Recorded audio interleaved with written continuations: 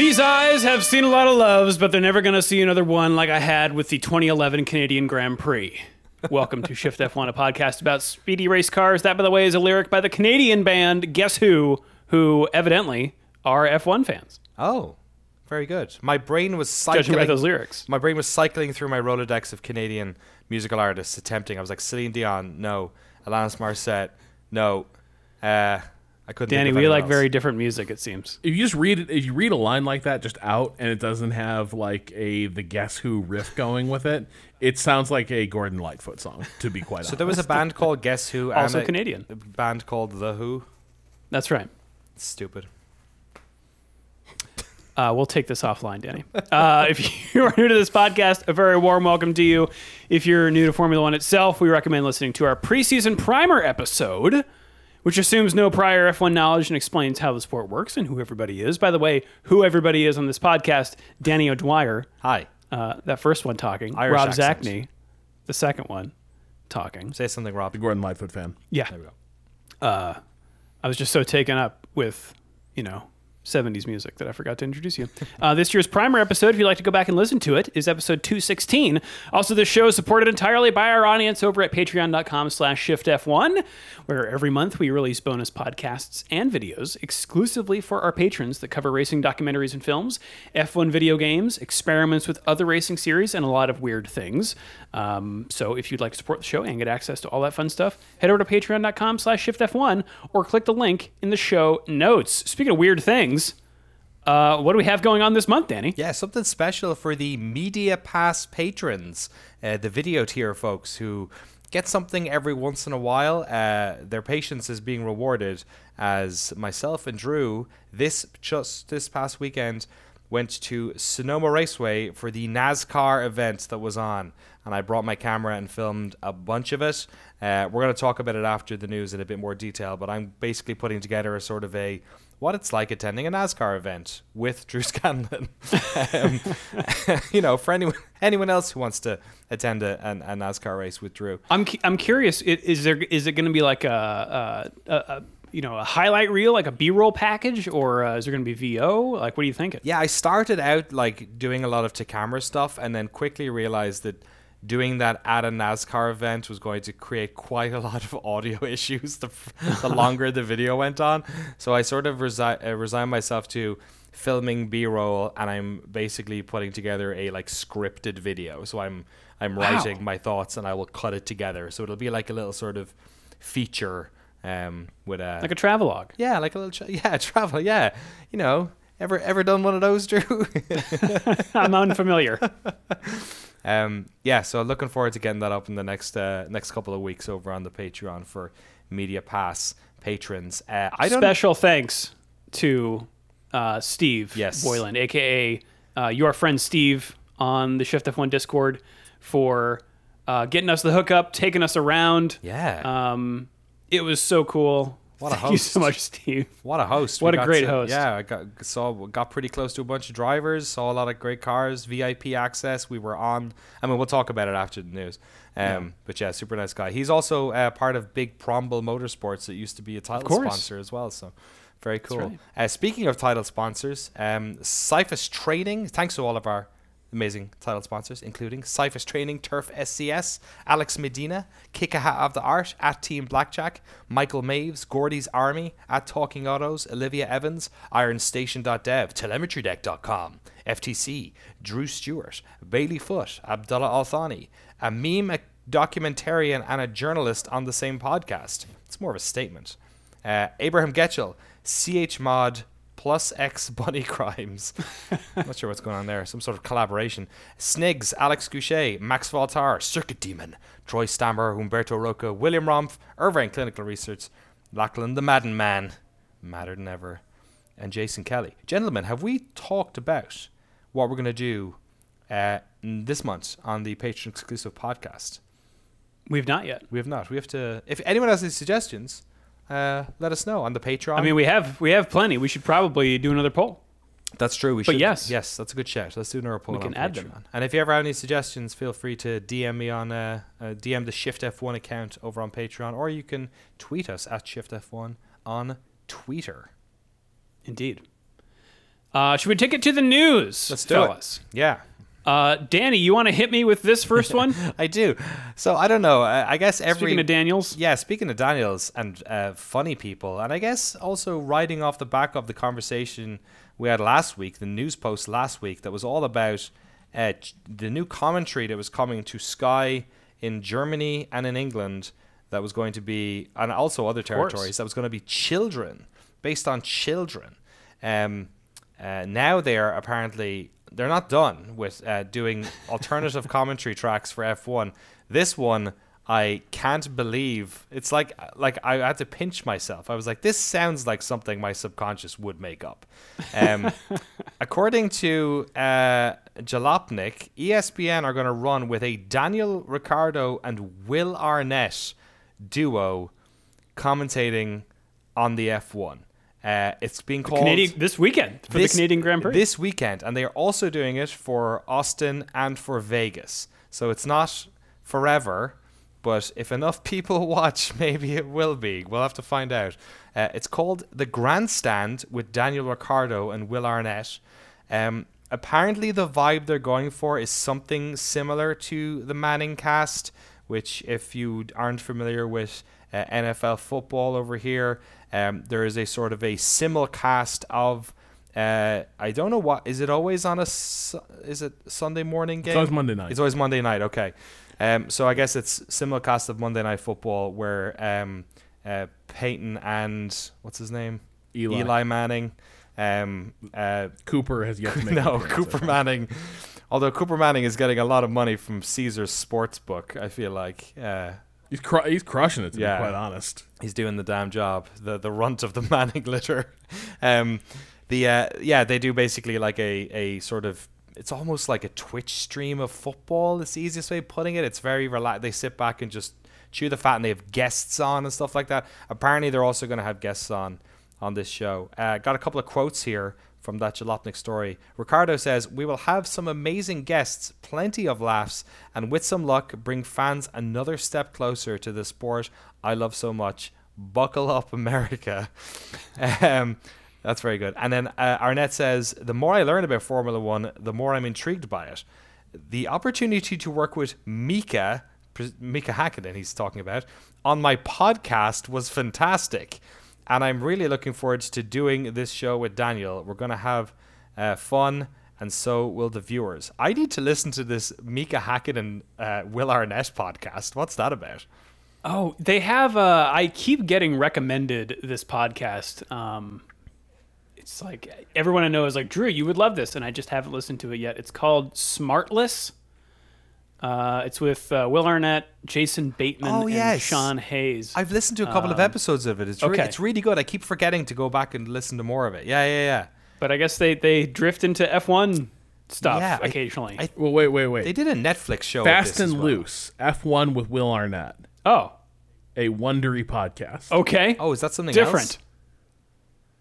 How many podcasts? He's like one of the few celebrities that kept doing podcasts once COVID chilled out a bit. I mean, he's got the voice for it. He does, yeah. Have you ever watched, what was that show he did? I thought it was the funniest thing ever. The one where they had like, he had a guest and they had to improv the whole thing. The crime show? Crime Land or something, Crime Town. Yeah. That was that episode he did with the football player. Who was it? It was Oh, is it Marshawn Lynch? It was Beast Mode. Yeah, it was one of the. Who was at the NASCAR race? Was he not? Was he? I think he was. I can't remember. He was there. I know Braun Strowman was, or whatever his name is. Okay. WWE racer. I wouldn't be surprised. Yeah. Anyway, so I have a lot of Will Arnett stuff to catch up on. Apparently, I think this is gonna be fun. I think that's a good idea. Apparently, it's gonna be on at ESPN too. Yeah, I think it'll be fun to, if not to watch the race live, then maybe to watch it again the second time. I am definitely watching this broadcast. Right. I am so curious. Yeah. So I think maybe it'll be successful. I think so. The Manning cast thing is the best of these, in part because the Mannings are kind of weird and their energy can be kind of weird watching a football game. And that's kind of what makes it engaging. And sometimes like when they're really invested in the game, the commentary gets really, really good, or at least very entertaining. The the knockoff version of this is Stephen A's World, which is another ESPN thing that they were doing during ESPN like broadcasts, where you have the main ESPN basketball game on like the main channel, and then on ESPN2, it's Stephen A. Smith and friends watching it and like talking over the game. But Stephen A. is such a starfucker that that it just turned into kind of a dull, sycophantic late night talk show host, you know, where there's just no spark to it whatsoever. Yeah. At times it was good, but a lot of times it was kind of dull. I'm curious where this is going to come down. I guess probably the best way to preview that is to listen to Fast and Loose. Fast and Loose F1 is where the world of Formula One collides, with comedian Will Arnett for his hilarious and shockingly insightful commentary immediately following the checkered flag. Each race, Will is joined by F1 legend. Each race, so they've got Mika Hakkinen on lock. Or was Mika Hakkinen and rotating producing co-hosts? It maybe.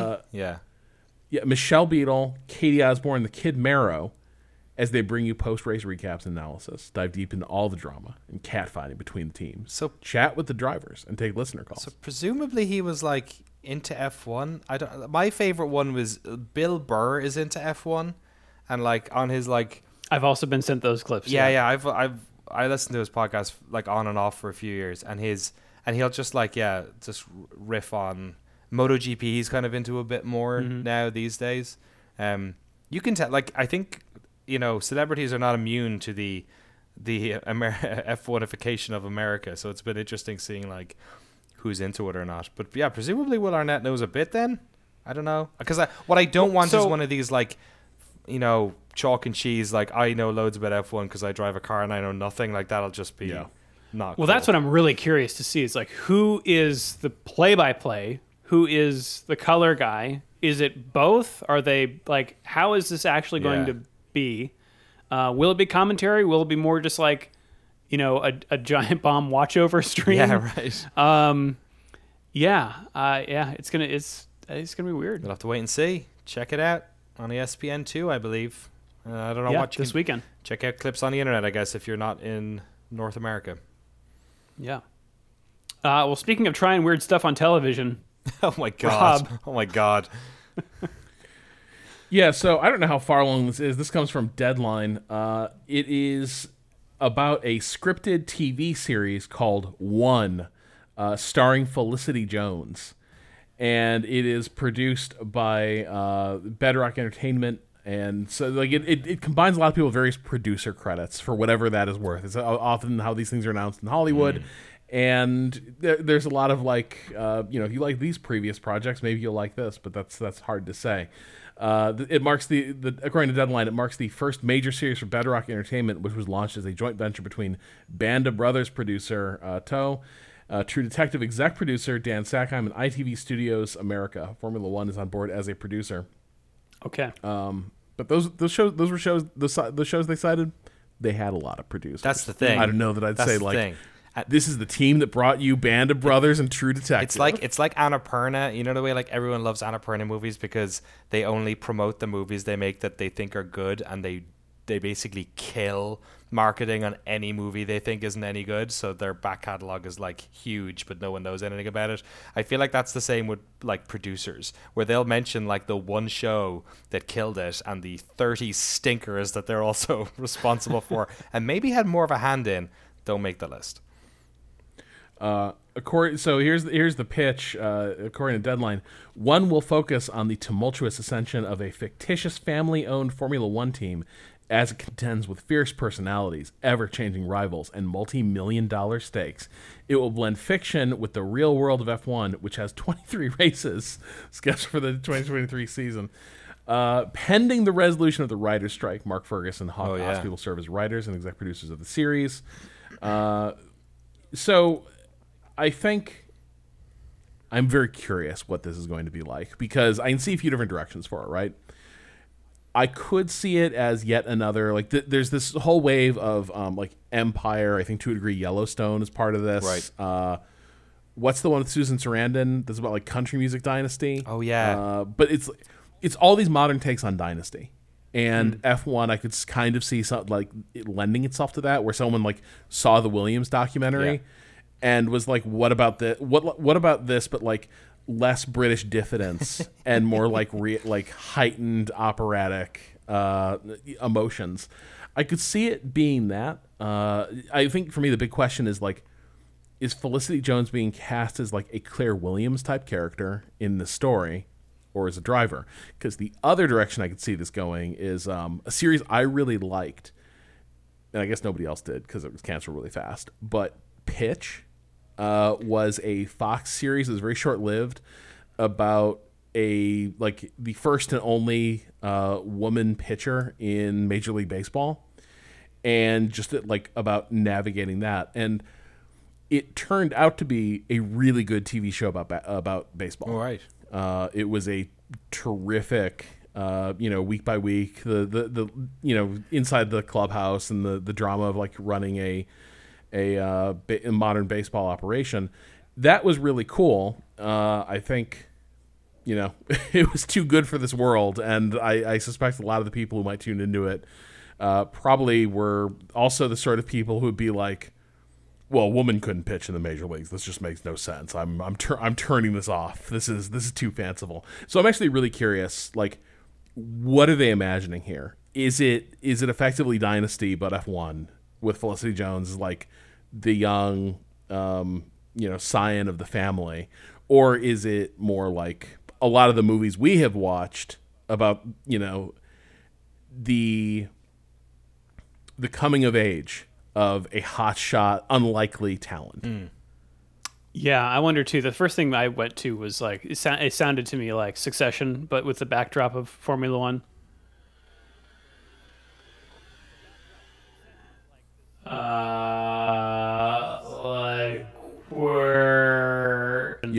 And it's interwoven with that, but it's really about the people. So that's kind of the image I have of this. But like, I don't even know if it'll ever see the light of day, right? Especially with the writer's strike. So, interesting that Formula One is, putting money into stuff like this, though. Like they are trying a lot of new things. There's definitely a thirst to keep the momentum up on this growth, I guess. Yes.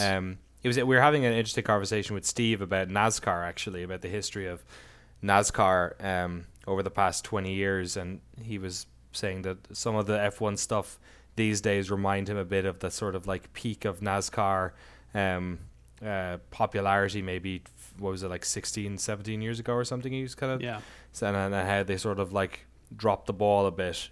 They tried to ride the wave and they just drove it into the ground instead. Yeah. So there's some of that is coming. I'm starting to think about that, like further down past the shadow a little bit of like, will we look back in a couple of years and look at some of these things that now seem, kind of like all fun and games, or even like, the Vegas Grand Prix or anything like that, and will we now realize like, oh yeah, those were all pointing in the wrong direction and we should have seen it coming? Like, I don't know, it's hard to tell. I mean, you never know when a wave is crested, right? It's really hard to know, and frequently it's easy to say, like they kind of became victims of their own success, and that's where the decline began because they were making decisions at the time the wave was crested. But all that stuff becomes very like, not even 20/20 hindsight. It just assumes that it couldn't have gone a different way, right? And that those decisions, like like there was an inevitability to it, or that the decisions themselves, like, maybe caused the decline. I think with F1, I think the thing it has going for it to some extent is my recollection of like the NASCAR craze of like the late 90s, early 2000s is that NASCAR gleefully embraced like the two Americas, approach to being a motorsport, and they picked a side. And they became identified with it wasn't just a racing series. It was now a way of life. It was a like cultural identifier, and that's cool. But NASCAR hadn't been that before. Like, as much as you can say, it's always been like sort of the Southern motorsport. Yeah, but like my family was watching NASCAR in the 80s. We got more into like Indy as it went along, but like by the 2000s, there was kind of a vibe that it's clear who this is for. It ain't me. Right. I'm not sure Liberty could go that direction even if they wanted to, because it is such a determinedly European sport. Aren't they? Well, are they trying to though? Like if they're trying to produce this, prestige television show. But it's funny, like in a way I feel like we've talked about it before about how like if you go back and look at F1 10 years ago, it did feel way less inclusive. Like it felt it had a very particular tone and like vibe to it, and I think we've all talked about how the drivers are kind of responsible for shaking that up a good amount, and obviously the TV show has either echoed that or helped that as well. In a way I kind of feel like with the ESPN stuff and with this show and with Drive to Survive and with the F1, there's kind of lots of ways to be an F1 fan these days. Yeah. Like my sister now doesn't really have time to like sit down and watch the races anymore, but she's reconnected with F1 because she gets to sit down and watch the Drive to Survive every year, and that has her kind of like tuning in a little bit to the races here and there. And like I feel like in years past, like especially when I was growing up, like you just needed to like wake up at a weird time and sit down in front of the BBC and watch the broadcast, and that's how you were an F1 And if fan. you didn't, there was nothing else, right? No, now we have a YouTube channel. Now we have multiple podcasts from Formula One, original that was a huge part written of it. Content. To say nothing of all the community created stuff like this podcast, WTF1, whatever it is, I mean, like Bernie Ecclestone's stewardship of F1 was actively hostile to new media. He was one of those guys who was just deeply skeptical. And I think, honestly, with good reason. I think if we look at the trajectory of a lot of media properties around the advent of the internet, like I'm not sure that like immediately going in with both feet was necessarily the play at the time in those early stages. But F1 was like fighting a rearguard action against like YouTube highlights. Oh, like, man. Way past when it made sense. I remember Giant Bomb used to get cease and desist when people would post the logo, right? Yes, to the wiki. Yeah. Crazy. Incredible. But like I don't know, like I think it's one of those things where the sport was in some ways I think they probably do. They love the idea of saying this was part of a sort of master plan for all how this was going to go. But I do think, for years and years F1 had just sort of settled into a sort of complacency about like this is who our audience is. We have no penetration in the U.S., so our audience is going to be weirdos getting up at the odd hours to follow the sport, and we're kind of good with that. And then things loosen up, and there were a few events that did cause the sport to kind of catch fire and reach a new audience, and they've run with that. I will say NASCAR tried this, I think, last year. NASCAR made a show called The Crew, starring Kevin James. It was a sitcom about life inside a NASCAR. You're kidding. Wow. Bruce McGill played Bobby Spencer, the owner and the old CEO of the racing team. Jillian Miller was Catherine Spencer, the new CEO, the daughter of Bobby Spencer Racing. Boys. I think we found our patron exclusive podcast for June. Oh my fucking God. Is it still on Netflix? 40% on Rotten Tomatoes. Let me open Netflix and see, because who knows what's still on the calendars anymore. But I watched an episode of it, and I found it very hard to watch that full episode. Is it still? It's still there. Wow. It's still there. All right, that's going in the poll then. That's fair. Democracy will. I'm watching the season 1 trailer, and all I can see is Kevin James drinking from the largest possible Dunkin' Donuts branded cup you could possibly put on TV. So, yeah. Wow. All right. Well, hoisted by my own knowledge of weird attempts to tie in scripted television to motorsports. Well, Rob, we got one more here from the news section. What's going on with Spa? Well, I mean, to an extent, I will admit up front, having said every year how much I love Spa and how much of a great old track it is and how like F1 would not be F1 without it, I'll be honest here, Spa has had crap races now for like 3 years running. This era of F1 rules does not seem to have been kind to Spa. But one of the things that we also covered was that Spa really did undertake an effort to modernize the track, both from a safety standpoint, but also to improve its like literal physical accessibility to like large numbers of fans, and to improve the like quality of the venue itself and the things that there are to do while you're at Spa. And this was all to sort of conform to what is Liberty Media's conception of every F1 race should have a huge like festival vibe. So I guess Spa has been doing 1 year extensions year to year for the Grand Prix. And like last year, they signed the 1 year extension the morning of the Grand Prix at Spa. Oh my goodness. Wow. And so I gather they are still negotiating for 1 year extensions because F1 does appear to badly want to cut races from the European calendar. They really want to take the racing elsewhere, and so there was a plan. One of the things that was listed as a thing that would cause Spa to go away was the South African Grand Prix at Kyalami, and that has, I guess, kind of fallen apart, at least for now. So that indicates that Spa maybe gets another year or two. But You're saying that if Formula One had made that happen in South Africa, they would say, well, we don't need Spa anymore. Is that what you're saying? Well, there was another solution they were kicking around. According to Autosport, there were rumors that they would make, oh man, this would talk about international incidents. They were going to make Belgium and the Netherlands trade off. Oh wow. 1 year Spa, 1 year Zandvoort? 1 year Zandvoort. Wow. God.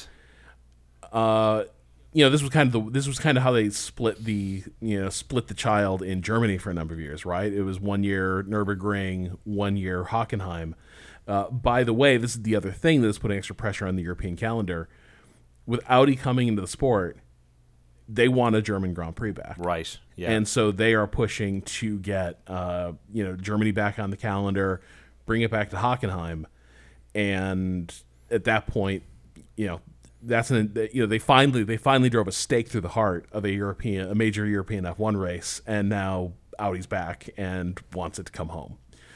So there's a lot of tension around this. I think the thing is, Spa is one of those tracks where I think a lot of the drivers do rally around. They always praise it as like one of the old classics, but it does kind of seem like long term, whatever the Spa organizers do, whatever they do with that facility, F1 wants to have fewer races in Europe and take it elsewhere. I would like for them to bring back Hockenheim Ring, but they should extend the drag strip onto the circuit, just to make sure that there's as much slipping as possible as that one terrific German Grand Prix. It's funny you mentioned them trying to turn Spa into a festival. Do you remember the roller coaster they used to have there? I feel like we talked about this a few years ago. It's hard to like Google any information on it, but remember that they had this ride you could do at Spa that would drive along. It was like on the start finish straight. I think it never opened, or like somebody got hurt immediately, so they closed it down, and it basically just like went like really fast in a straight line. Like right at the like a human squirrel cam.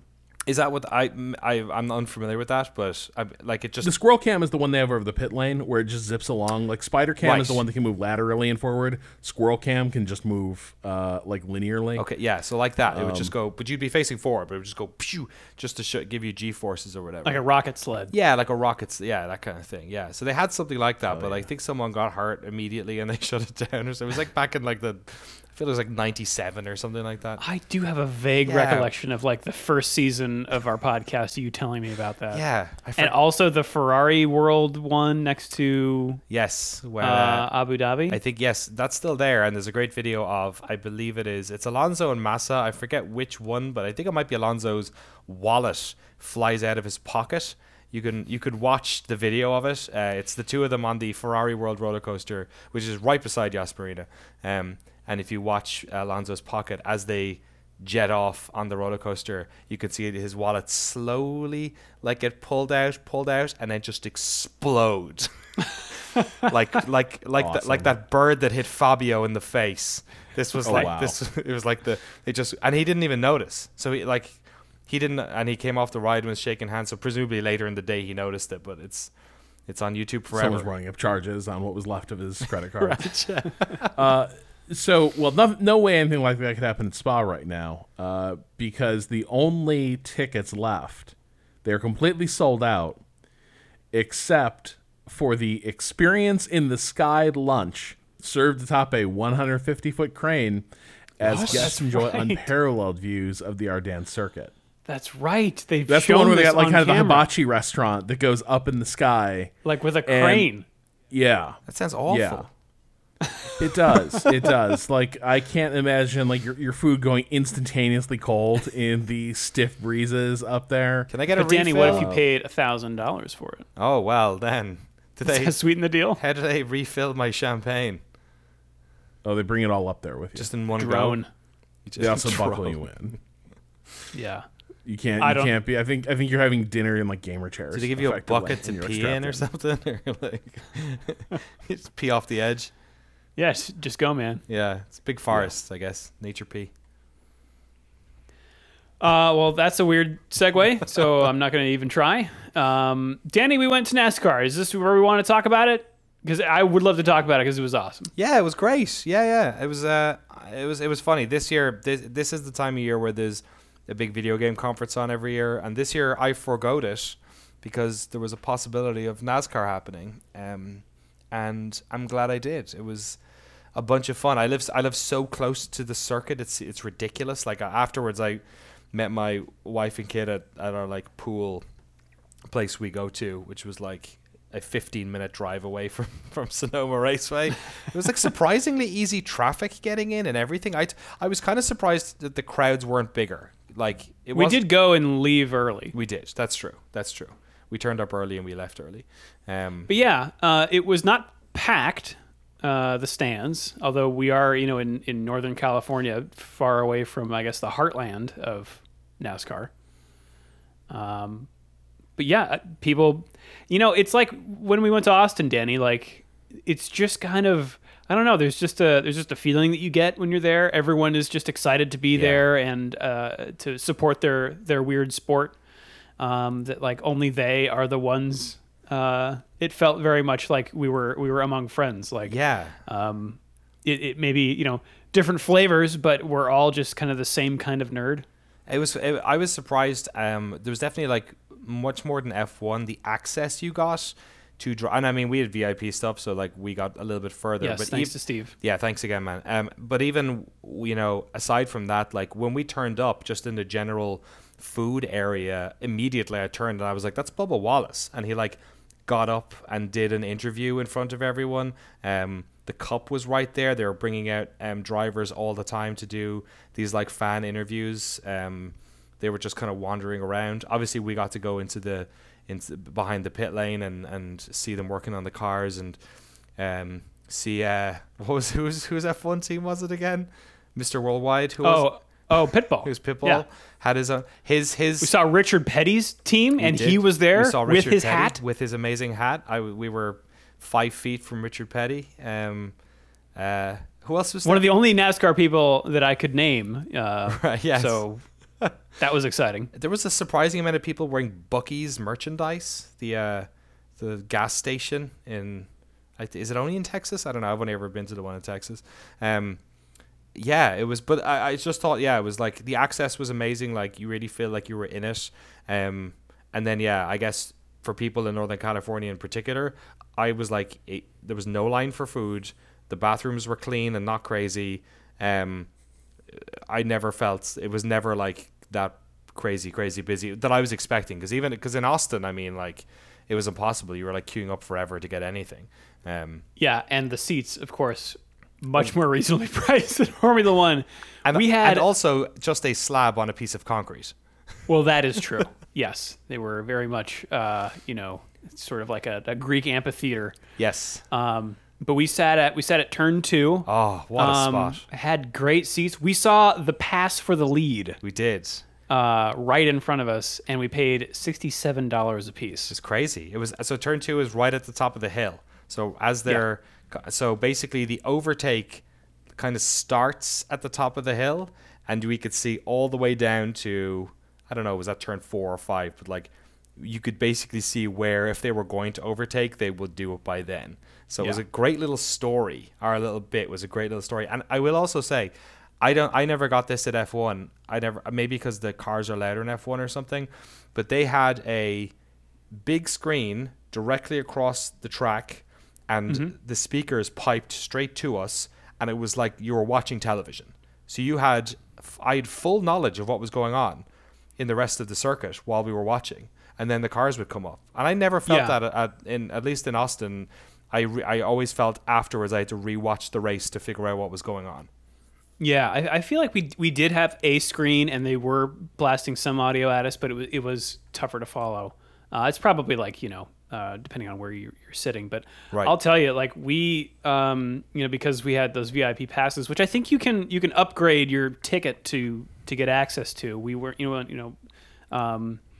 were a lot of other people there with those passes. We were in the pit lane, basically in a blank pit box for the start of the race. So cool. And to hear and feel mostly 36 cars do a rolling start right in front of you is one of the most exhilarating feelings I have ever experienced. It was so cool. They were on the other, we were in the pit lane. So there was maybe like 30 feet of tarmac, which was the pit lane until you got to it.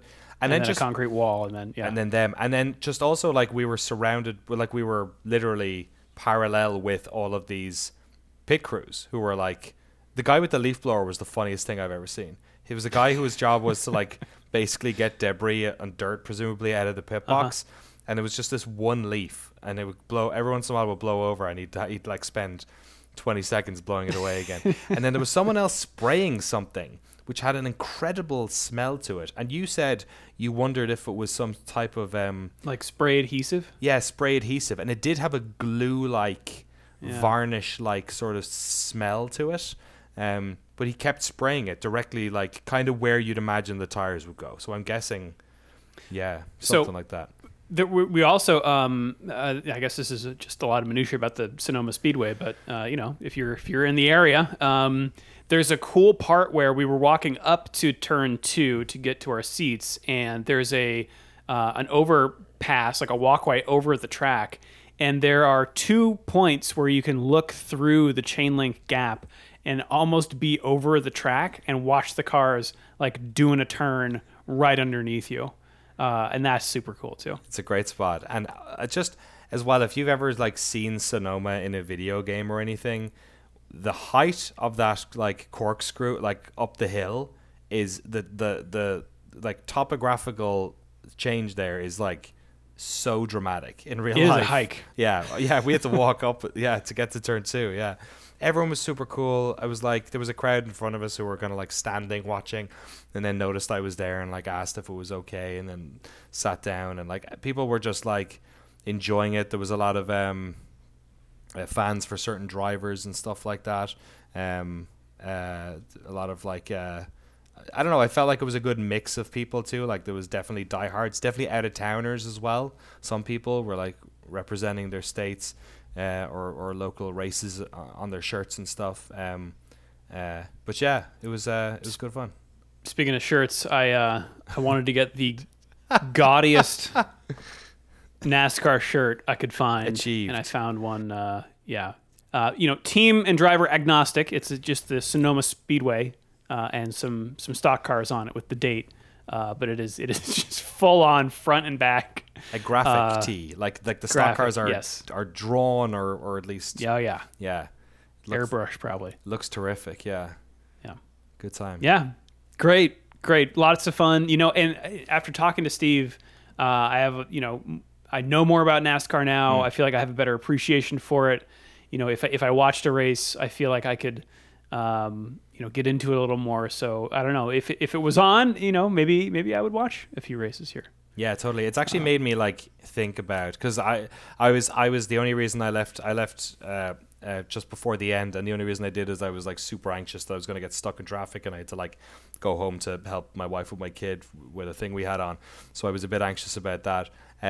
but it made me really feel like, okay, next time I do this, I want to camp. Like, I want to do the whole thing. I want to Oh, yeah. have some beers and camp it out. And I was looking at Talladega's on in October. I was like, could I just Oh, yeah. just even on my own, just go, get a ticket, go camp out. Like, what would that be like, So I got it playing with the idea. Maybe we'll see. I don't know. Yeah. I mean, and take your kid. Like, Yeah. what a great thing for a kid. I'll bet.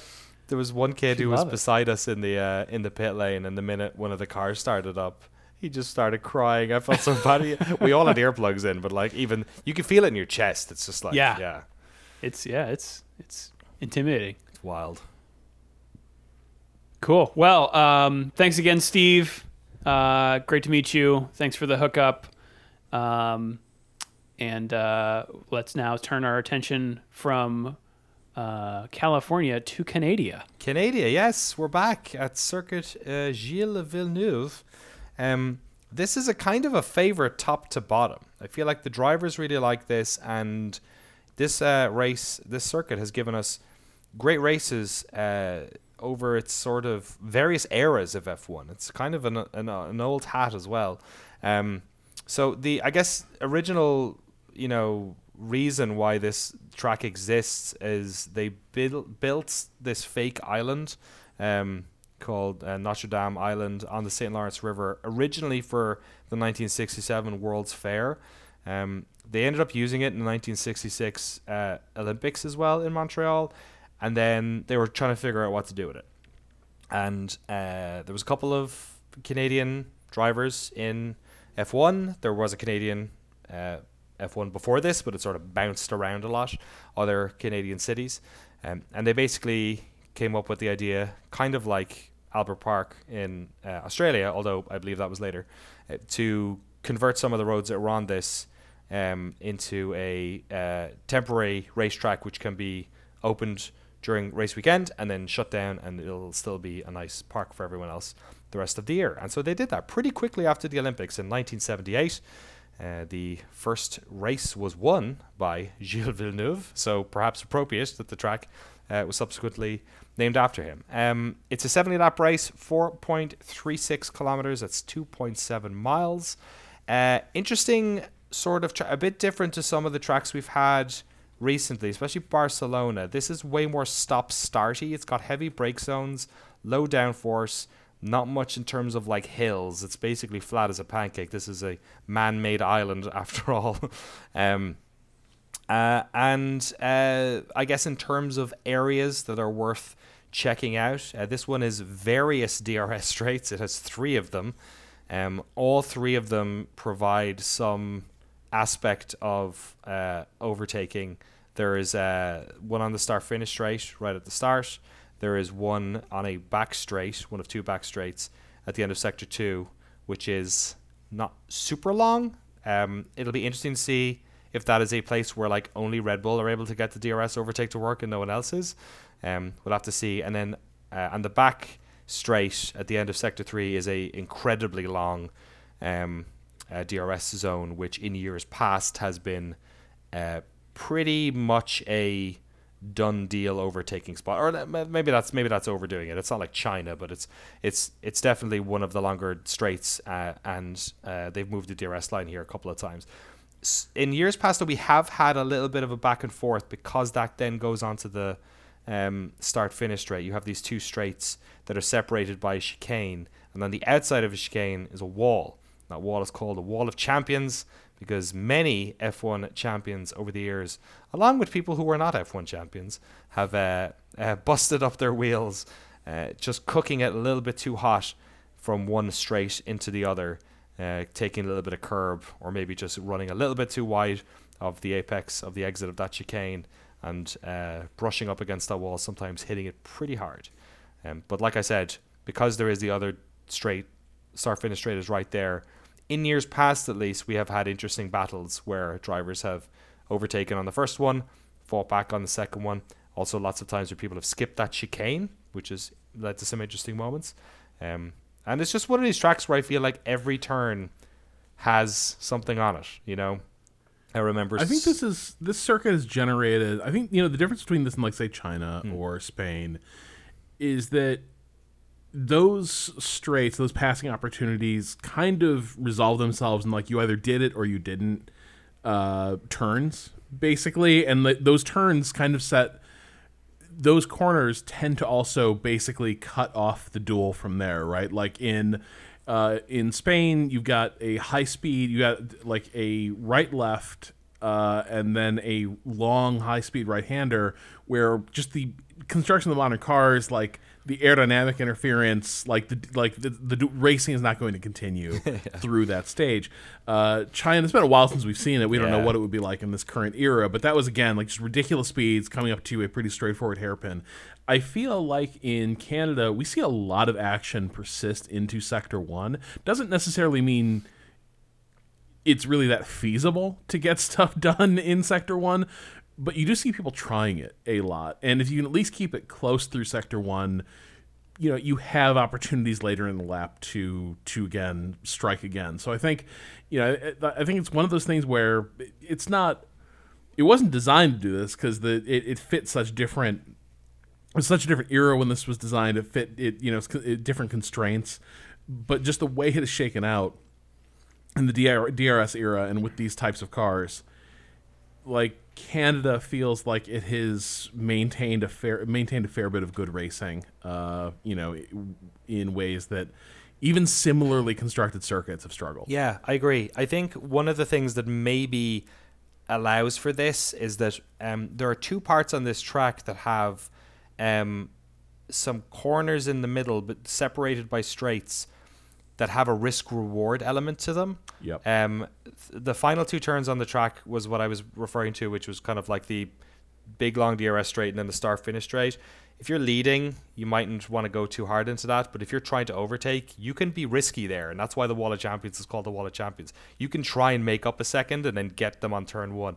And then similarly on the other side, in the first DRS straight, I guess you'd call it, that has a sort of a left-right-hander that, again, we see a lot of people overshoot it because they're trying to cook it hard, because they're trying to catch up with somebody so they can outbrake them into turn 10.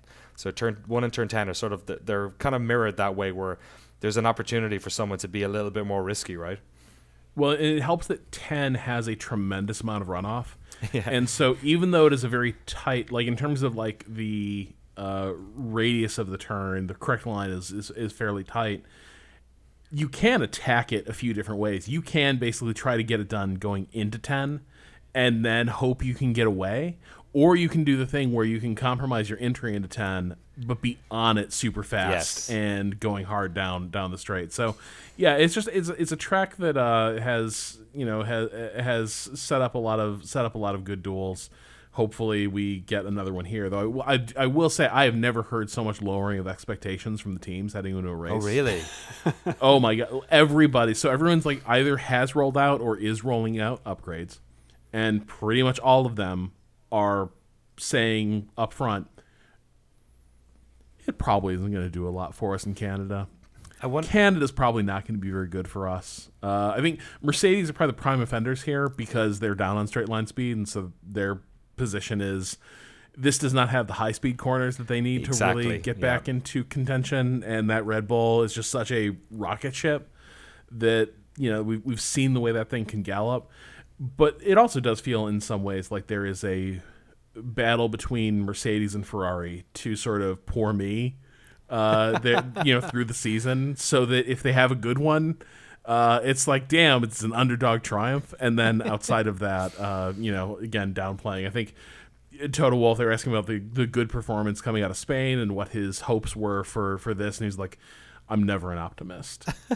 And I'm like, well, that's a new one. I think there's nothing more optimistic than I think we fixed the car, guys, at the end of last year into this one. But now he is fully in, like, I'm just a flinty-eyed realist about this car. So I think there is an awful lot of teams coming into this, like setting lower expectations about what they can get done here. Part of it is that It is true. Like, Canada is built for speed. And, you either have a car that can haul ass or you don't, and pretty much everyone knows like what the score is there. But there is a lot of, I think, tactical positioning of setting expectations. I guess the only thing I'd call out here specifically is Nico Hülkenberg appears to be losing his mind at the qualifying pace being up here and then race pace being in the gutter. Right. He was like, we got to do something about it. We have to fix this. But yeah, the teams are unhappy heading into this race. If you are unhappy at watching this race afterwards, or you're looking to familiarize yourself with Canada, we have many times, and will again in the future, recommend watching the 2011 race. If you go on F1 TV, do not Google it, do not look anything about it. Do not balk at the length of the race. There are some red flags. You can skip those parts. It is an absolute classic. I remember watching it live and losing my mind. I may watch it before the race this Sunday again. It's been a few years. I might do it. That's 2011, a great race. I saw an article calling that one of the most overrated races for so-and-so. Okay. And I almost wrote a letter to the editor being like, I did not expect clickbaity articles like this within the hallowed halls of autosport. Well, let's just say rain is a factor in that race, as it might be this weekend. Ooh. Looking toward the forecast, we're looking at 58% chance of precip on qualifying day, with temperatures high of 70 or 21 Celsius. Okay. Light wind on qualifying and race day.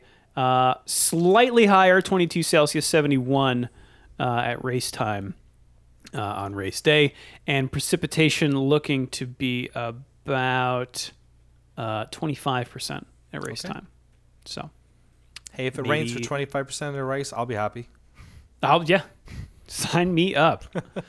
And as we head into the Canadian Grand Prix, the driver standings look like this. Max Verstappen on top with 170 points. His teammate Sergio Perez in second with 117. Fernando Alonso's in third with 99 points. Lewis Hamilton in fourth with 87. His teammate George Russell in fifth with 65 points. And then the first Ferrari of Carlos Sainz in sixth with 58 points. Charles Leclerc, his teammate, with 42. Lance Stroll, the other Aston Martin, down in 8th place with 35 points. Esteban Ocon of the Alpines has 25. Pierre Gasly, his teammate, in 10th with 15. Then we've got Lando Norris with 12. Nico Hülkenberg with 6. Oscar Piastri with 5. Bottas and Zhou both with 4 points. In 16th place, Yuki Tsunoda, tied with Magnussen at 2 points. Alex Albon has 1, and then Nick DeVries and Logan Sargent have 0. In the constructor standings, Red Bull Racing is on top with 287 points. Mercedes has 152, and Aston Martin in third with 134. Ferrari in fourth place has 4, then Alpine in fifth with 40. Ferrari's in fourth with 100 points. Right. And Alpine's in fifth with 40. McLaren's in sixth with 17. Gene Haas and team tied with Alfa Romeo in seventh place with 8 points. Then we've got Alfa Tauri with 2 and Williams with 1. If you'd like to join the standings yourself, you can join our fantasy league using the link in the show notes. And you can also send us an email at shiftf1podcast@gmail.com or f1.cool/emails. Rob, what do we have this week email-wise? Joe from PA wrote in, hey, Drew, Danny, and Rob, big fan of the podcast. I just wanted to tell you about a museum that I visited a couple of weeks ago that I believe you guys might be interested in visiting. The Simeon Foundation Automotive Museum in Philadelphia, PA, which has over 70 historically significant cars throughout the history of racing on display. These cars aren't just for show, as the museum runs demo day on select Saturdays throughout the year, in which vehicles from their collection are run around the 3-acre back lot behind the museum building, such as the 24 Euro du Simeon, which will run on the weekend of June 10th and 11th and will feature 24-plus hours of demonstrations of cars from their collection, including many cars from the collection that raced and won at Le Mans throughout history, among other things. Thanks, Joe from PA. That does sound like a cool museum. There's There's a lot of great automobiles. Like growing up in Indiana, the Auburn Core Duesenberg Museum was one that I was very fond of. That is named for 3 defunct auto manufacturers that were based in Indiana. Wow. And like, I want to say Cord had like really awesome, like forward-looking, streamlined design type cars, and then Duesenberg was like the Rolls Royce of the Midwest. And like, she's a doozy comes from that. Oh wow. Oh, I didn't know yeah. that. That's cool. Yeah, That's like cool. that. It was such a like iconic luxury car that it sort of coined a piece of English idiom. Duesenberg. I think there's a major car museum in Atlanta I've always wanted to check out, and that's sort of up there. And then pretty much every manufacturer has their like corporate museum of great cars, and those always seem like an absolute candy shop if you can go. Have you ever? I would be surprised if most major metropolitan areas did not have an auto museum of some kind, right? Like there's just so many cars. There are tons of airplane museums, and those are even, more expensive and weirder to store and display. So cars, I imagine, are more ubiquitous. So I guess I would say do some internet searching. Find an auto museum near you. Yeah, I just did, and I was like, I didn't know that the California Automobile Museum is in Sacramento. There is apparently an Academy of Art University Automobile Museum that I did not know about either, which is in San Francisco. I'm guessing there's loads in LA as well. I'm sure. Jay Leno's garage. Sometimes, yeah, exactly. Sometimes I feel like I live in a automobile museum now because Petaluma, is such a. I had no idea just about the car culture. I'd watched American Graffiti, which was obviously filmed up here, but like. Go listen to our podcast. Yeah, exactly. Yeah, but like driving around here, just some of the car, just like like daily drivers that are just like absolutely insane. Those like big like truck looking 2-seaters and stuff. It's a lot of fun. A lot of stuff that like I have no context for because none of these cars were ever sold outside of America, right? When we had Ladas in Ireland, so it's cool. It's Did you really? Yeah, we did. Yeah. There was Wow. there was loads of Ladas in Ireland. Yeah, I don't know why, because they were cheap probably. I hadn't seen one in years because they brought in a national car test that was required for every car, for various different things. It was part of when we joined the European Union, and so basically a lot of old cars became unroadworthy overnight almost. So typical of the tyranny of Brussels. I know. Yeah, how God forbid. Our poor, our good lungs as a result, probably. But like, I remember my mom's car was, she didn't have a Lada. What did she have? She had like a really old Peugeot, but it was just like a rust bucket. Just like the whole thing was falling apart. But I remember seeing Ladas all the time. And then I went to Moscow in 2000 and maybe 11 or 12. And it was like traveling back in time. I was like, oh my God. It was like Ladas everywhere. I was like, how are they still running? Like I hadn't seen one in, 13 years maybe. It was so strange. It is funny A how lot of spare parts. Yeah, I bet. Yeah. It's funny how like that is such a signifier of what country you're in, is the types of cars. Even in Europe, like you go to Italy or France and just see lots of tiny little Cuba. Peugeots and stuff. Cuba, yeah, totally, yeah. Yeah. Yeah. Should I take this next one? Absolutely. Flint from Massachusetts says, "Hi, crew. I just got into F1 in the 2023 season. Your preseason primer was indispensable. Thank you very much, Flint. A couple of questions, one technical and one relational. First, what's with the sparks? I was slightly terrified to see the occasional burst of sparks just kind of out of nowhere with nothing visibly causing them. The commentators didn't seem worried, but if I was driving and saw sparks, I would stop driving immediately. Second, is there animosity between drivers and their own pit crews? Having heard you all talk about Ocon's disastrous run of penalties in Bahrain, I'm curious to know whether something like a mechanic touching the car too early gets snarky comments from the driver or some such. I imagine there are more driver errors generally, but I also can't imagine being in such an exclusive club as F1 drivers and not having an ego of some kind. Thanks for your fun and wonderfully informative pod, Flint from Massachusetts." I'll take the first one first. Sparks. So there is, there's a skid plate on the bottom of F1 cars. It's made out of, is it magnesium? It's something that actually does spark. And they I think they mandate what it must be made out of so that it does spark. Yes. Because they, I think, made it out of something inert like aluminum or something for a year, and then everyone complained. Like, we want to see the car spark. So that's why the sparks happen when the cars bottom out. But why the cars bottom out, I don't hear talked about nearly as frequently. And because I like you wondered for a while, like, well, doesn't that slow them down? Like they're like, by virtue of there being sparks, they are dragging along the ground. That's got to result in something. But the answer that I've been able to deduce is that they bottom out on the ground because they're running so close to the ground, and the advantage that they get from running so close to the ground outweighs any drag that they incur by momentary bottoming out. Right. Sorry, go on, Rob. So I had always thought it was a metal skid plate. And then the other week I saw something referred to as like, it's crazy that these things just drive on what amounts to a block of wood. And I was like, that doesn't seem right. But per Wikipedia, the block is usually made of a material called jabrock. Jabrock is made of beech wood and built in a composite process. Veneers are layered, and a high-strength resin is used in each layer. So, as my Grand Designs friends are very familiar with, glue lamb has become like the material of the present and the future in a lot of like high-strength situations.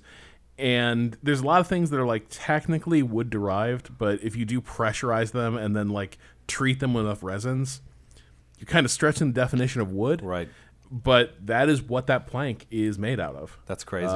Is this like treated Well, wood but wood and resin wouldn't spark. It must have a veneer of some type of like magnesium or something over it, right? Like on there the is outer edge. there is a skid block, and I remember like last year we talked about this because it couldn't have worn down. Right, because that's how they make sure you're in conformity. Yeah. Oh yeah. I guess we need more confirmation on this.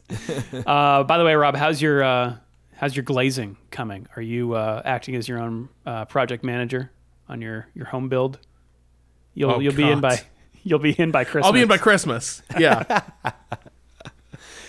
Second question here: if drivers get snippy at their pit crews, they certainly do over the radio, which I always chalk up to adrenaline and like. They're juggling a lot of things, and so the fastest way to say something is not usually the nicest. But I also, at least you hear outwardly, that like we win and lose as a team, and sometimes it's the driver that messes up, sometimes it's someone on the pit crew, sometimes it's a strategy call, and like that's just racing, right? And I think these guys have been around racing long enough to know that like stuff like that just happens. It's frustrating, but like. It is a team sport. Yeah, I wonder if like, because they talk to their engineers, right? And they talk to the heads, like the individual folks who are working on the guns or whatever part of the car, or just like working on the car when they're trying to fix up the car after it's gotten damaged or something. I bet that they're not like, I bet some of the drivers interact with those folks more than others. You know what I mean? Like I bet probably Max maybe does a bit, or Vettel probably did. I doubt Alonso does much, you know what I mean? But I imagine there's an element of like you want them to be on your side, like you don't want to have a strenuous relationship there. So I'd say it's like any work relationship. I bet there's like people that they trust a little bit less, and maybe they talk to their superiors about it, but they, and then they generally try and keep everyone happy. But like you gotta be pissed about the dude who touched the car. Like, yeah, I'm sure. They spoke. Was it Ocon? I forget who it was. Yeah. I'm sure something was said, if it even needed to have been said. You know what I mean? Right.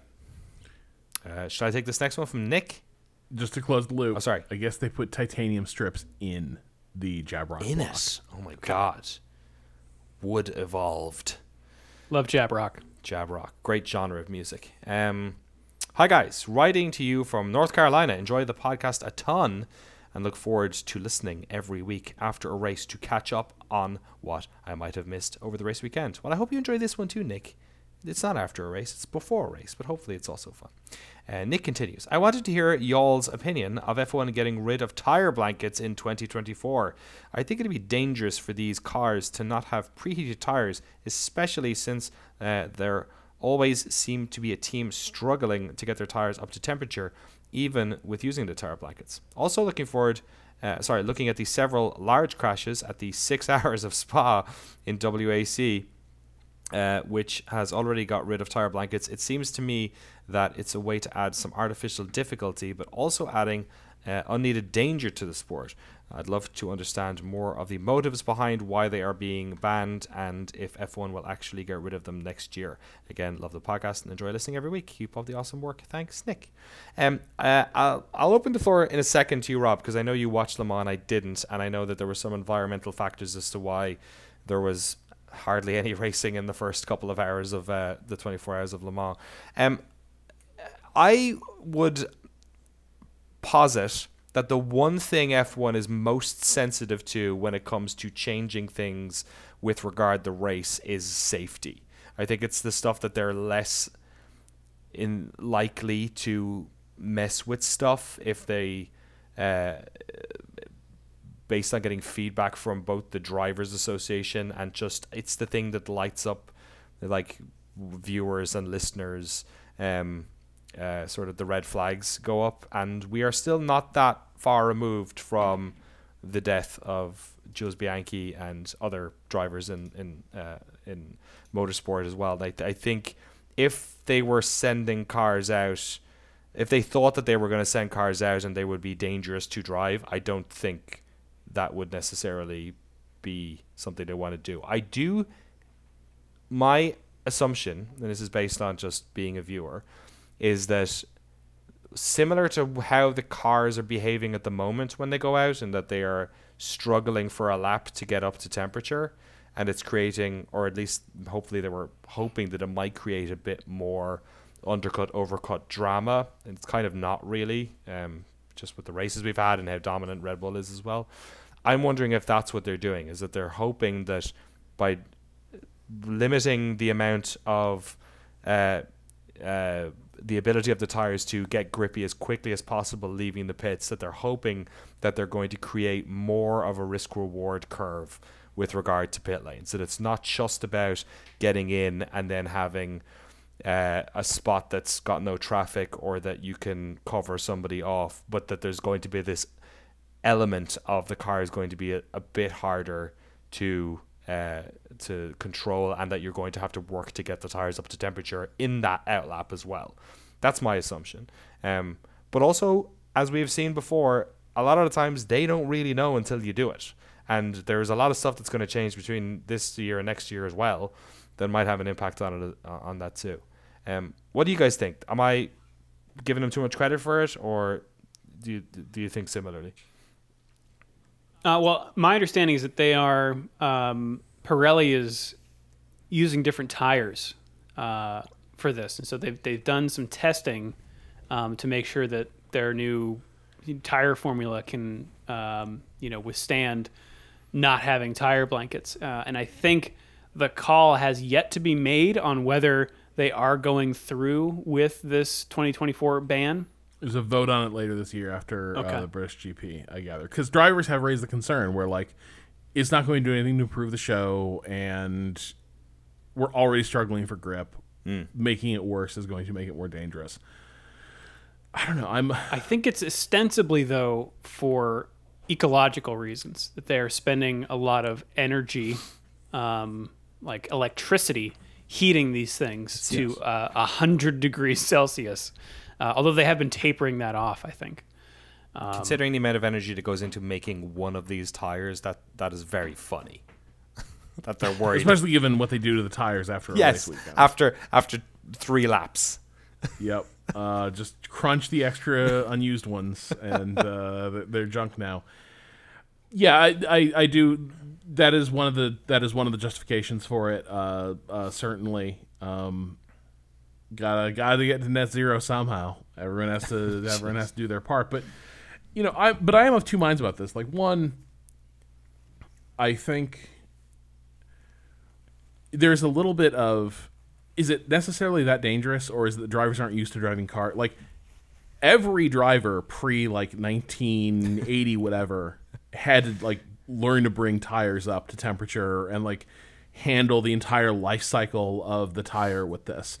And so it may be a bit of a lost art, but there was a time when drivers managed to do this. Now you could say the cars also could tolerate much broader performance band and work within that than today's cars. But I do feel like part of it is just you have a lot of drivers who've never hit the track with anything but tires that were pretty much ready to rock. And they struggle mightily to adapt to what happens when a tire is just at room temp, as it were.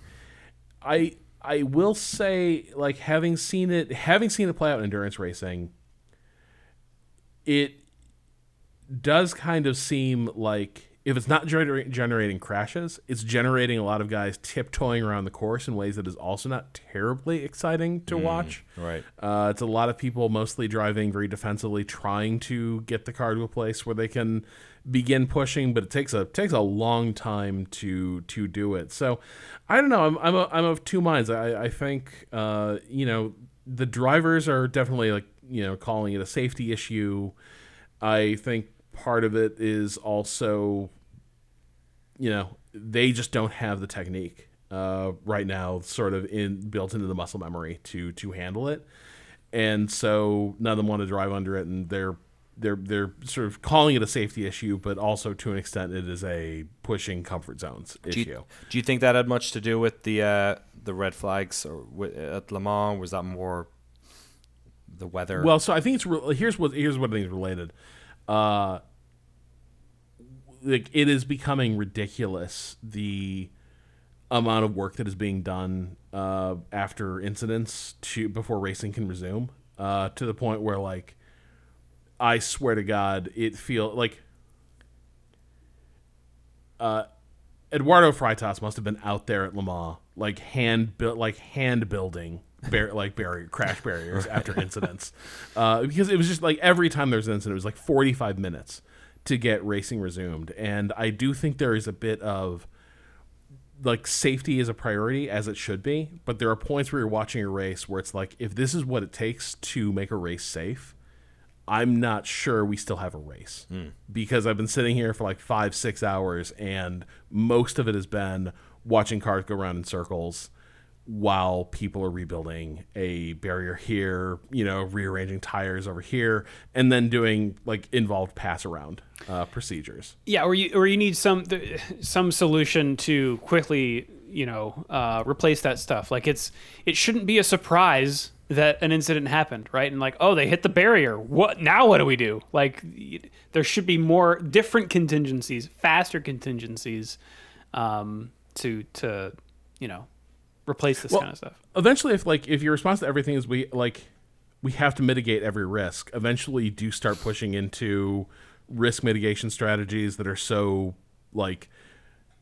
involved and so contrary to the intent of what you're doing there in the first place, that it begins to feel a little bit self-defeating. And I think at times it has gone that way, especially given that, again, restarts are when incidents tend to happen. You know what I mean? It's thank God we got that barricade fixed, because then we just had a restart, just launched 4 more cars into a different one.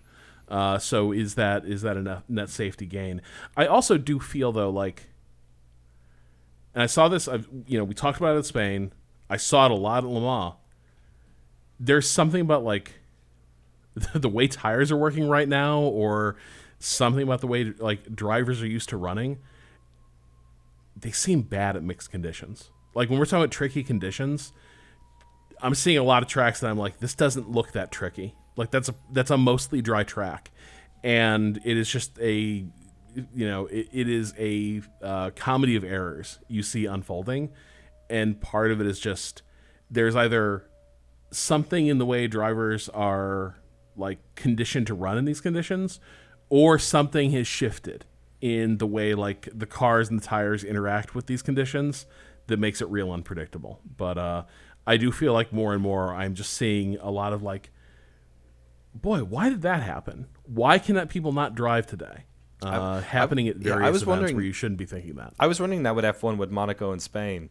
And I was wondering, because one of the things we've heard over the past couple of years is just how little they're able to see the track. I was wondering, Yes. can they just not see the wet spots that they could 10 years ago? You know what I mean? Eyeball it?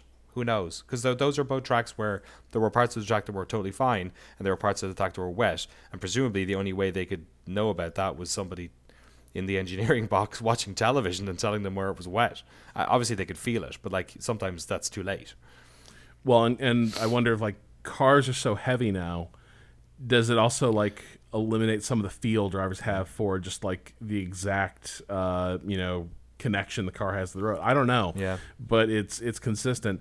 This does tie into something. Someone wrote in. Stephen wrote in with a great email. Stephen did a analysis of red flags. Stephen writes, after the Australian GP, I was wondering whether the use of red flags in F1 has increased compared to previous years. I've been following F1 since 1988, and it definitely feels like we've seen more race-altering red flags than ever before. I've seen a lot of articles online asking the same question, all using the same source data, the Wikipedia list of red-flagged Formula One races, but they only seem to focus on numbers and not causes. I did some analysis and found the results surprising. Summary. I'm getting the sense we have a man of science here. Summary. There is no overall trend in the number of red flags since their introduction in 1971. Current rate is comparable to seasons in the mid-'80s. However, there has been a considerable recent increase in red flags since a record low in the early 2000s. That makes sense to me, because to me it feels like this is unprecedented. But early 2000s is when this like really started to get baked into my expectation of F1. Until 2010, the vast majority of red flags were triggered by first or second lap incidents and resulted in a full race restart. Late race red flags were rare and predominantly caused by bad weather affecting racing for the whole field. In the last decade, red flags have been spread across race distances with more potential for generating race-altering results. I put together some dashboards and posted some graphs on Twitter. They list their Twitter account. I'll link it. Their commentary on this, I was surprised to see the current number of red flags is actually similar to what we saw in the late 80s. Even accounting for the longer race calendar, the rate of red flags, number of red flags divided by the number of races in a season, shows a similar pattern. Since the first red flag in 1971, we can see two peaks, one around 1990 and another in 2021. In between, there's a period in the late 90s, early 2000s, where whole seasons passed without a red flag. Whoa. There's a possible correlation here with the introduction of the safety car in 1993. This makes intuitive sense. The safety car allows even major incidents to be cleared under yellow flag conditions without suspending the race. So, if the overall rate of red flags is not increasing, what else has changed? Well, if we look at the laps on which the red flag was brought out, we see a very different picture. Up until the 2000s, the vast majority of red flags arose from first or second lap incidents that resulted in a full race restart. In the last 2 decades, red flags have appeared more often throughout the race distance. This definitely helps give the impression that red flags are disruptive and are affecting the race result more than before. As for the causes, before 2000, mid-late race red flags were almost always caused because of bad weather. And then his opinions here at the end. It's clear that red flags are being used more often to manage incidents throughout the race, most of which were probably handled previously under the safety car. Additionally, in 2018, F1 reinstated the use of standing starts following red flags.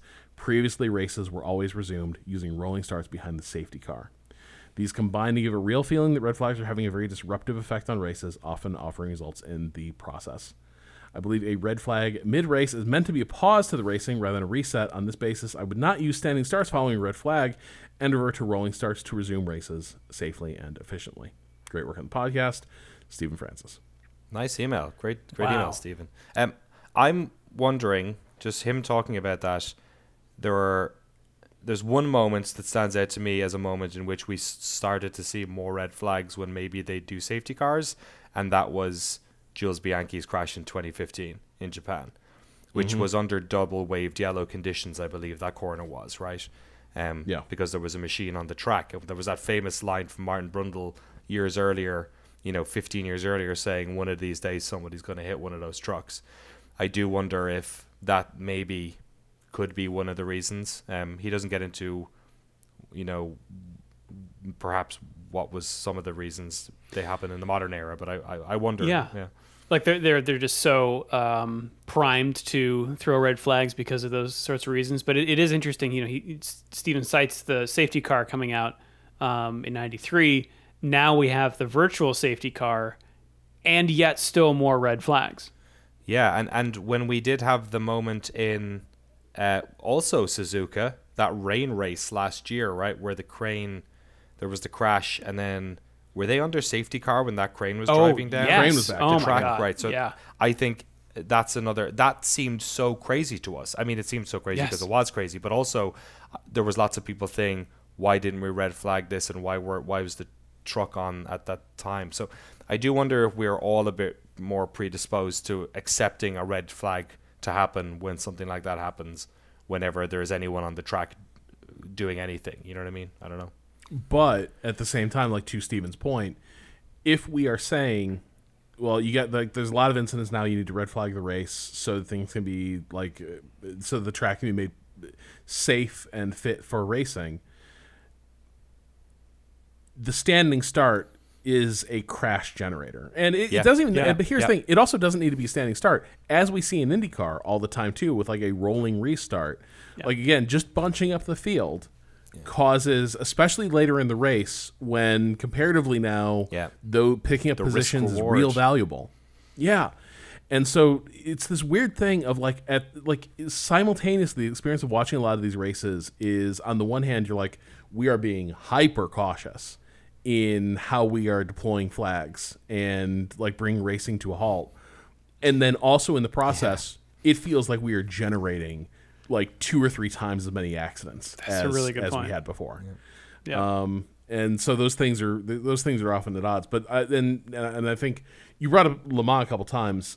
I struggled to get through that race because I would say the first 6-8 hours, it felt like they would manage to get 15 minutes of racing, and then you get 45 minutes of That's wild. yellow full course caution, and then a really involved pass around process to sort of reorder the field. Yeah.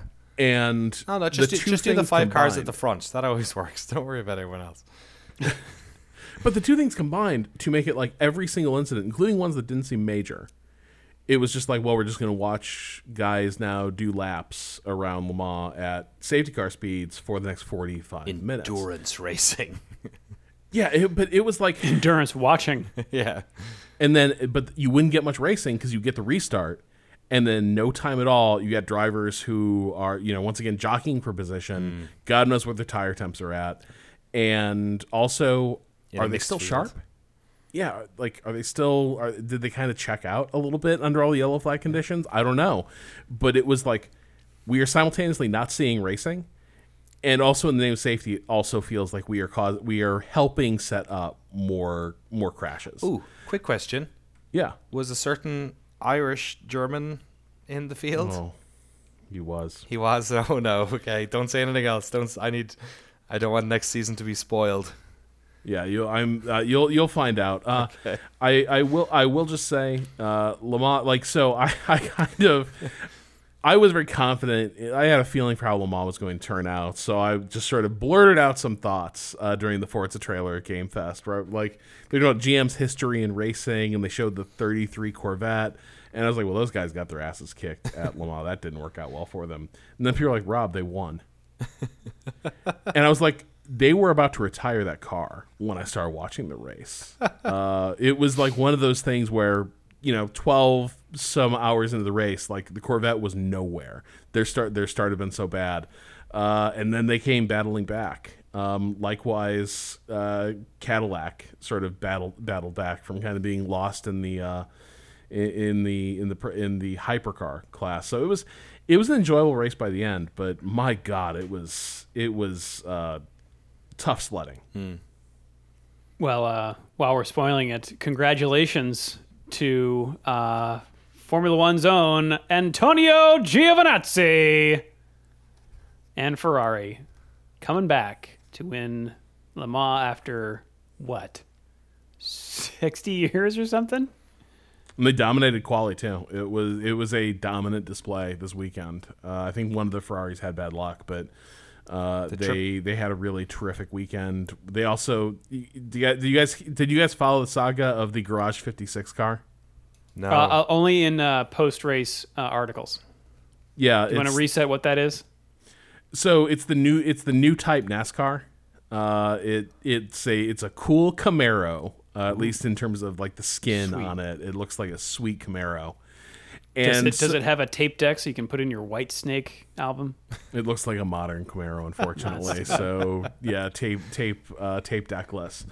But Garage 56 is where like the federation that runs Le Mans allows like cars that are of special interest to international motorsport. And so this new model NASCAR was sort of qualified for Le Mans under that rule. Okay. Where they're not in any class, but they're allowed to run there. And you know what? That's the best ambassador America's had in years. It just won the hearts and minds of all them European racing fans, hearing these piddly little, small V8 hybrids and such going around the track, V6 hybrids, twin scroll, and then the Garage 56, like NASCAR Camaro would just come. Like, there's tons of videos from the stands at Le Mans. Like, here's what all the cars in the class sound like, and here comes the Garage 56 car. And it is just like the sound of how like fighters at speed sound like they're ripping the sky open? It's kind of that. So like people loved this car, even if it was not particularly competitive. But it was But it finished. Cool event. Yeah. It finished, and it wasn't last.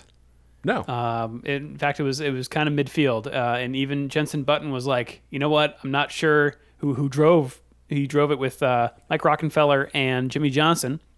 Was like, you know what? I became a believer. It was heavy to drive at first, hard to wrap your mind around, but very, very fun. So That's even rad. A very British man was convinced. Well, thank you all for those emails. You can send them in again at shiftf1podcast@gmail.com or f1.cool/emails. You can also hit us up on the socials, including on YouTube, using the link in the show notes.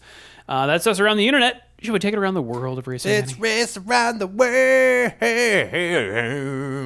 Yeah. MotoGP is at the Sachsenring this weekend. We've also got supercars down at the Hidden Valley Racetrack. Oh shit! How are we supposed to find that? Covered Ranch. I know. Oh, you went the ranch way. I went mystical. Like you have to like walk backwards through a forest to find it. That's right. Let's see. We got IndyCar. They're at Road America for the Sansio Grand Prix at Road America. What? Sansio. What's Sansio? Sansio. They doesn't sound very American. Do vehicle protection. Sansio. We have a comprehensive lineup of vehicle protection plans. Okay. You need to protect your Nothing vehicle. more American than protecting your property. The FIA World Rallycross Championship is in Norway for the World Rallycross of Norway. They are at Hell Motorsport. Oh my god. Lankebanen. Amazing. On the address for the circuit is Unnamed Road, Hell, Norway. Yeah. It's probably up north. That's where all the really interesting Norwegians are.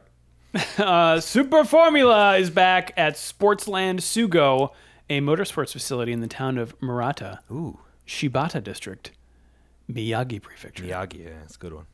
Mm-hmm. And Formula One, maybe you've heard of it.